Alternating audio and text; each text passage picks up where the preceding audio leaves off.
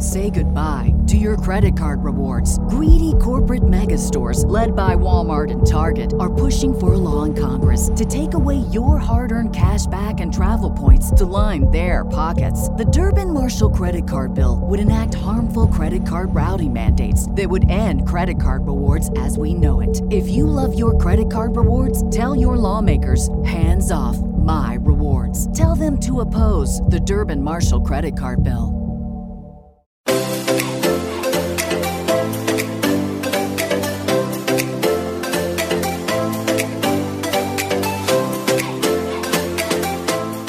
Welcome to Nobody Told Me. I'm Laura Owens. And I'm Jan Black. And joining us on this episode is New York Times bestselling author Bob Goff, who's on a mission to shake people into the version of their lives they dreamt about before someone told them it was impossible or incorrect. Bob, who's known as an encourager to millions, is the creator of the popular Dream Big conferences and author of the new book, Dream Big, Know What You Want, Why You Want It, and What You're Going to Do About It.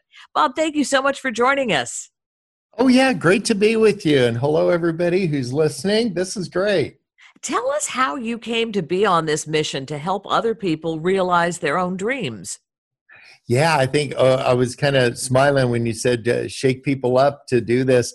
I hope I'm just like kind of nudging people, maybe a reminder. Sometimes people tie strings around their fingers as reminder, use Post-it notes, but to be this reminder to say, what was this ambition that you had that you just kind of bailed on? Like life got busy or you got busy or you had a couple setbacks along the way and you just like kind of moved on. And I just want to revisit that and to say, would it be worth dusting that ambition off and going after it again, whatever it is? Maybe it's a graduate degree, maybe it's a relationship, maybe it's like, who knows what it'll be. But I just want to revisit some of those ambitions. And this is a great time. Everybody's been kind of stuck at home. The world stopped spinning a little while ago. So what a great time to sort some of this stuff out. We all start out our childhood and our young adulthood with dreams about who we hope to be. And then, like you said, along the way, sometimes we get a little bit off track. I'm wondering what holds us back more, whether it's the words of other people that kind of shake us up. I hate to use that again, but kind of shake us up. Or is it inner self-doubt, or is it a combination of both? Yeah, I would say it's a cocktail of some setbacks along the way, some disappointments, maybe somebody that you cared for a lot let you down. It might have been a parent that was super well-intentioned, but like me and most of the people listening, it's amateur night. They didn't know how to be parents. They didn't go to school for it. They just all of a sudden, there they were in the maternity ward, and they gave you this thing that eats and poops and cries and all that, and then you need to raise this thing. And so then they bring all these little foibles and picadillos that messed with their head from their parents, who were also amateurs, into this. So you could call this, for those that are familiar with this term, of a limiting belief. It's like it's something that's operating just underneath the surface, but it's on a loop. Like, I'm not good enough, I'm not something enough, you insert here what you're not enough of. And for me, because faith is a big deal for me, I just keep reminding myself that God never looked in your mirror and wished he saw somebody else. He just sees beautiful old you with all of your shortcomings and fears and all that. But what I want us to do is to take a deep dive and understand what it is that's been keeping us back. Because if you don't see it, you can't understand it. If you don't understand it, you can't fix it. And so maybe to say, what's the return address on that thing that's kept you back? Like you say, well, I'm afraid that people will laugh at me if it doesn't work. Say like, oh, wow, well, like, where did that need for approval from people come from? You say like, oh, that was my dad. And he didn't mean to mess with your head, but it happened along the way. And so let's just understand it, see it, and then we can say, how can we move forward, not getting, making that important to get the approval of strangers? Maybe you want to be popular, and that's awesome, but I would just say, let's go under the surface of that and say, like to whom and how popular, right? 'Cause the thing about so, because if you want to be like, do the things that will garner like a bunch of applause for you, join the circus. But if you'd say, I want to actually make some differences in some people's lives that are having some significant setbacks, we do a lot of that overseas, but I just think what lights up God isn't when you go across an ocean, it's when you go across the street, like your neighbors, that idea of loving your neighbor right there. And to say, I'm just going to start in my neighborhood. If you got a sponge and a water and a little bit of soap, you just start washing everybody's car, unless it's an expensive car. Let somebody else detail it because you might scratch it. But if you just are afraid to say, like, I'm afraid I'll scratch it, say, like, where did that come from? And if you say, well, it came from because I scratched somebody's car once, I'm like, well, that's a well-founded fear. I would do it differently. I don't think I'd bail on loving your neighbor. I think I'd just get a cleaner sponge. That makes a lot of sense. Now, I'm wondering more about your background because you were a lawyer. You call yourself a recovering lawyer right now, and you're also known as this encourager to millions. How did that happen?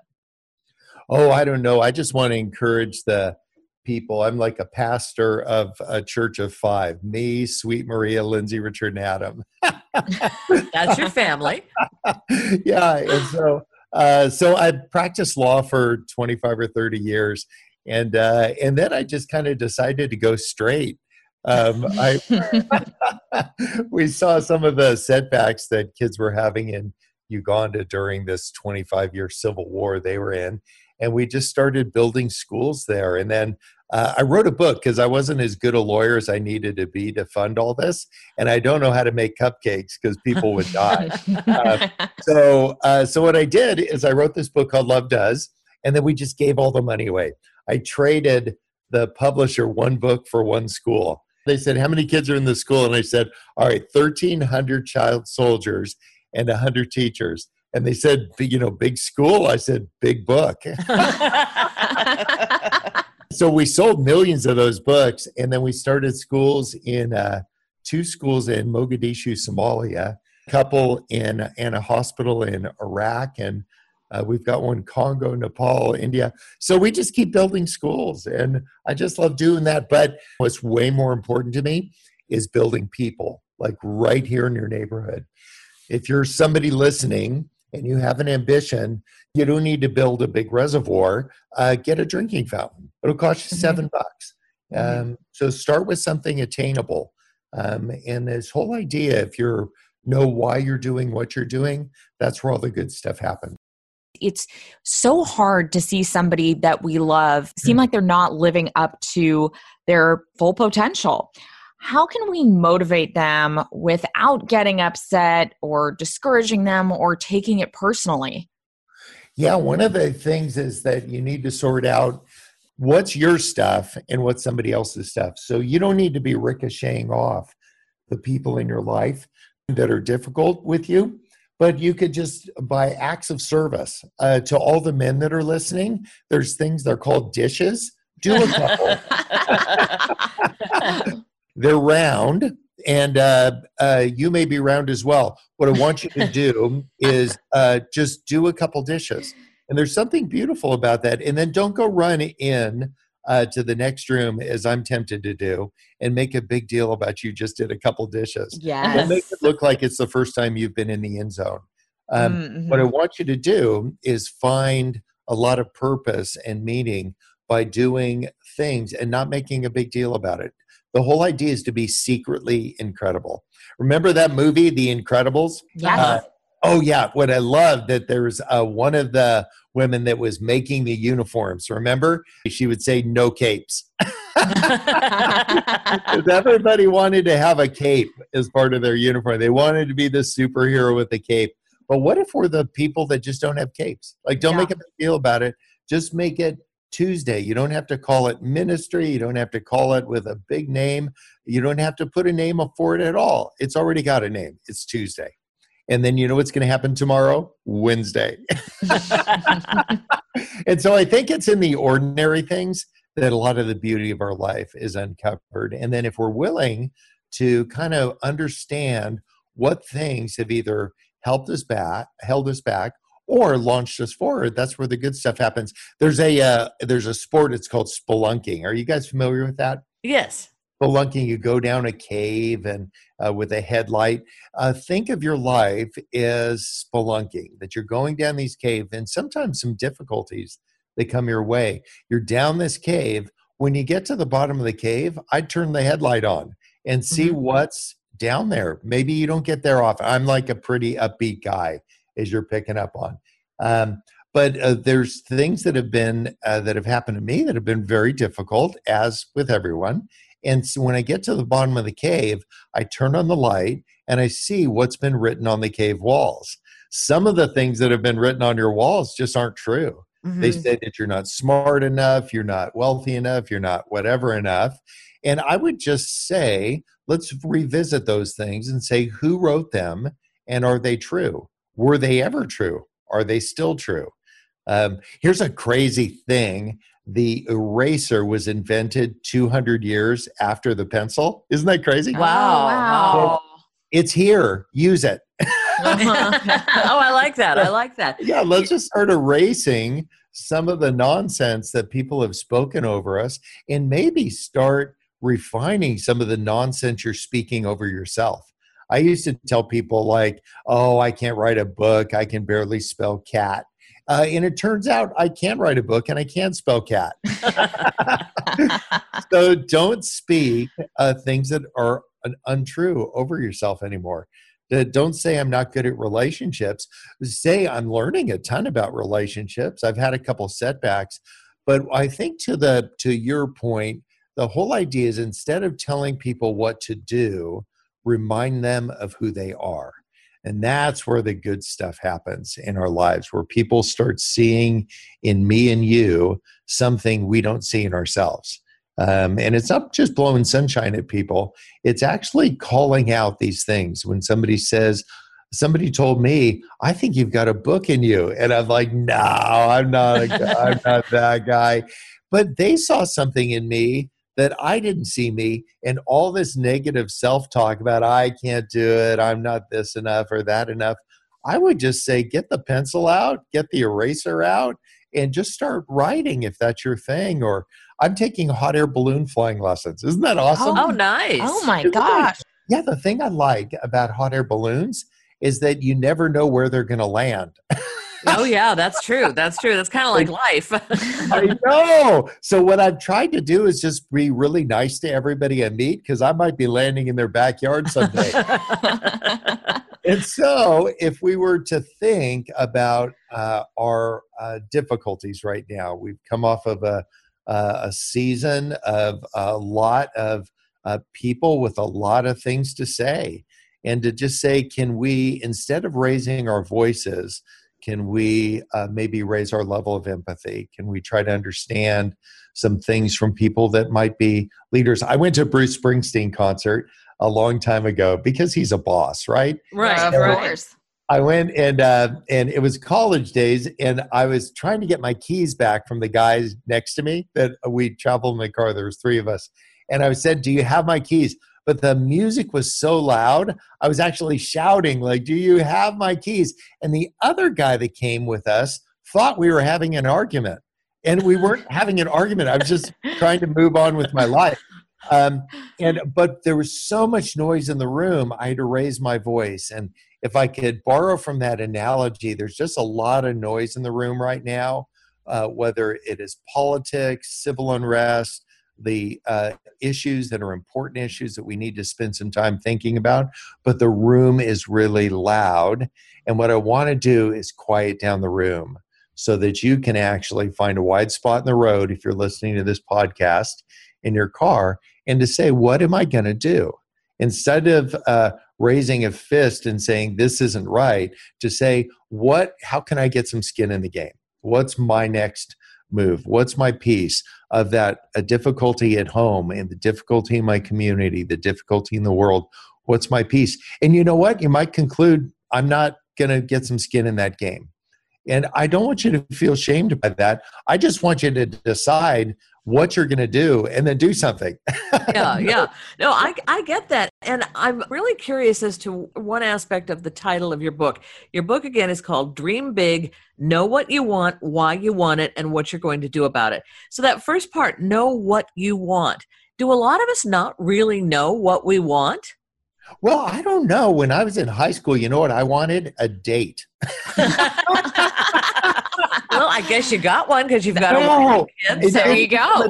I went through high school. I was the only kid in high school that never got a date. I asked plenty of times. It just never worked out. You know what I wanted in college? A date. Never really happened in college. I was in law school and I was so busy. I had so many things going on. I'm just trying to stay in and all that. Then I met Sweet Maria. And I'm like, oh my gosh. And all of a sudden I had all the time in the world to be around her. So I was super busy. And then I figured out what I wanted. And you will make the time for the things that you want. And I actually got a date. Took me 3 years, but I got a date. I remember on the first date, I think I gave her a list of the names of our children. Oh my God. And she went on a second one? Yes, that was a setback. But one of the things that'll happen if you decide what you want and you know why you want it and you're not creepy about the way you go about getting it, then you'll actually achieve some of these things. So I want you, if you're listening, to say, what are some of the things that I want? And if you want a convertible Porsche, go get 2. But here's the deal. They're going to end up in the shop. It's going to cost you a bundle. And then just try to insure that thing. But what I would say, what you might be saying is, I want validation. I want to project success. There's no judgment in that. I would just go down the rabbit hole and say, how come? Like, why, to whom, how come? And to say what I actually want is a couple meaningful relationships. What I want to do is have some sense of connection with people. I want a place where I can be very authentic with just a couple people. And the beautiful thing about these are the kinds of things that will endure. The Porsche is going to end up on a used car lot someday, but these authentic relationships will actually endure. And so as you go down the mine shaft, as you figure out what's at the bottom, and you say, renew yourself to say, what was that ambition that I had? What would be something that will actually outlast me? I wanted to have a career. But it wasn't a career I was looking for. It was purpose that I was looking for. And then what happened is my purpose started driving my career until, get this, I had a law firm in San Diego, Los Angeles, Portland, and Seattle. And I used to bounce around on an airplane every day between all these places.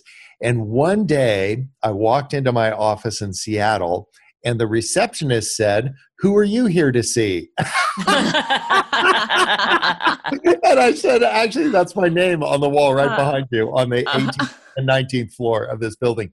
And I realized I had not been in my own law office for 1 year. Can you believe that? Wow. What I'd been doing, I'd been spending it overseas in Uganda and India and all these other countries, because what I found my purpose in helping some kids. And what I want you to do, if you're listening and you have some kids, find your purpose in your family right here.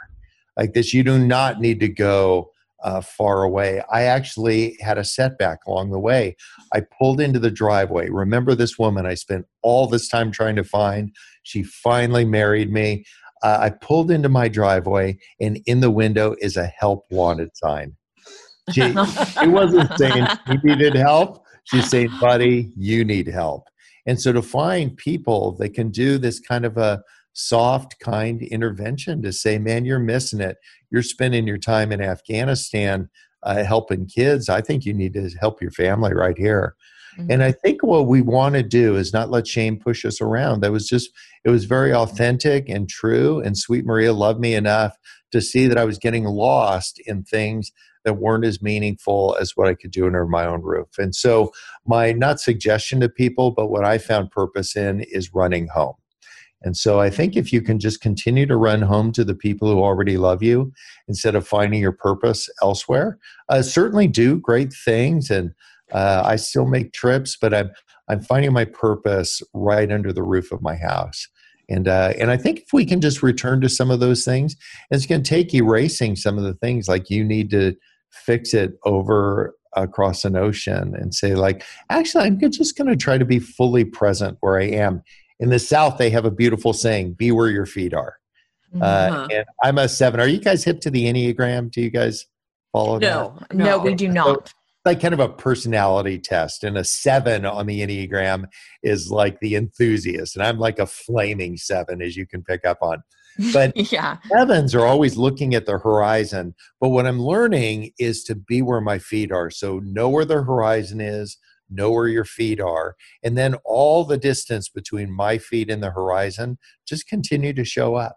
People universally describe you as a person who gives them hope and encouragement. And we completely understand that. But I feel like there might be some people listening to the show who might say, you know what, Bob, I think that your attitude is great, but I've been through so much and you don't understand how difficult it is to overcome what I've been through.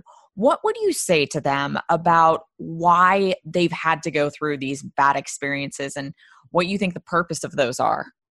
Yeah, first thing I'd say is you're right. I don't know your experience, and I don't know how it feels for you. And so sometimes you'll have people that are empathetic and they'll try to say, I know exactly how you feel. And you're like, Yeah. actually, you do not know exactly how I feel. People hate that. Yeah, just be like, so be super humble before you walk through somebody's head with your feet. Mm.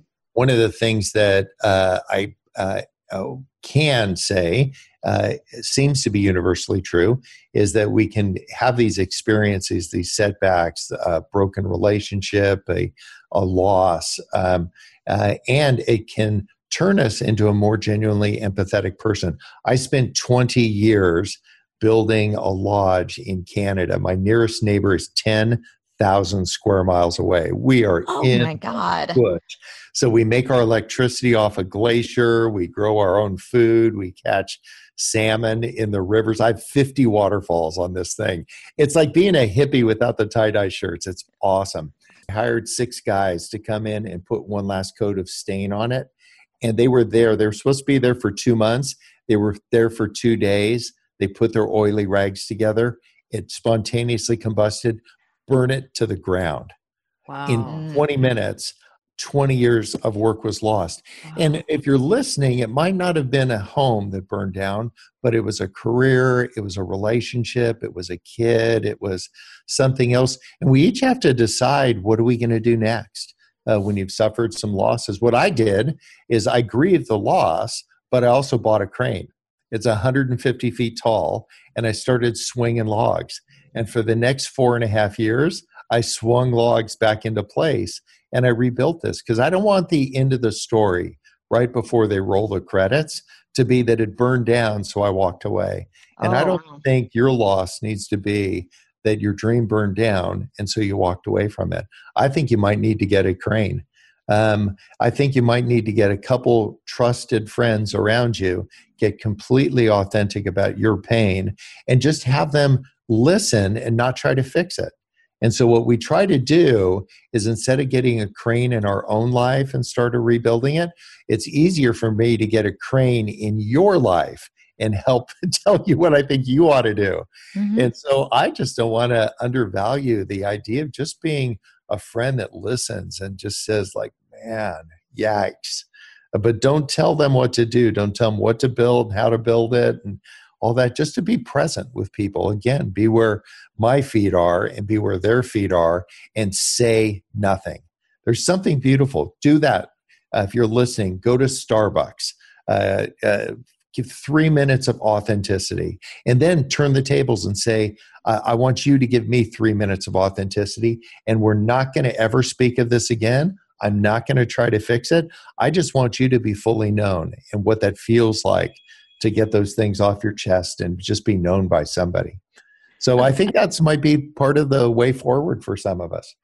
Bob, at the end of our show, we always ask our guests, what's your nobody told me lesson? So what is it that nobody told you about life that you had to learn the hard way that you'd like to pass on to someone else? Nobody told me that some of these things that seemed like they were easy for other people would not be easy for me.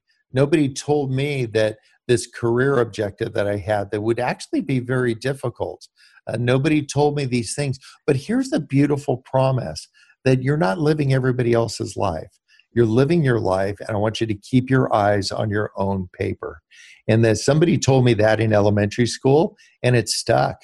Like to just, this comparison is a punk. It will steal your lunch money and just laugh all the way to the bank. And I just want to just make sure that we're keeping our eyes on our own paper, that you want to dazzle God, go be you. I love it. I love it. Bob, thank you so much for joining us. Hey, thanks a million. Great to be with you. Great to have you here. Our thanks again to Bob Goff, whose latest book is called Dream Big. Know what you want, why you want it, and what you're going to do about it. And again, his website is bobgoff.com. I'm Jan Black. And I'm Laura Owens. You're listening to Nobody Told Me. Thank you so much for joining us.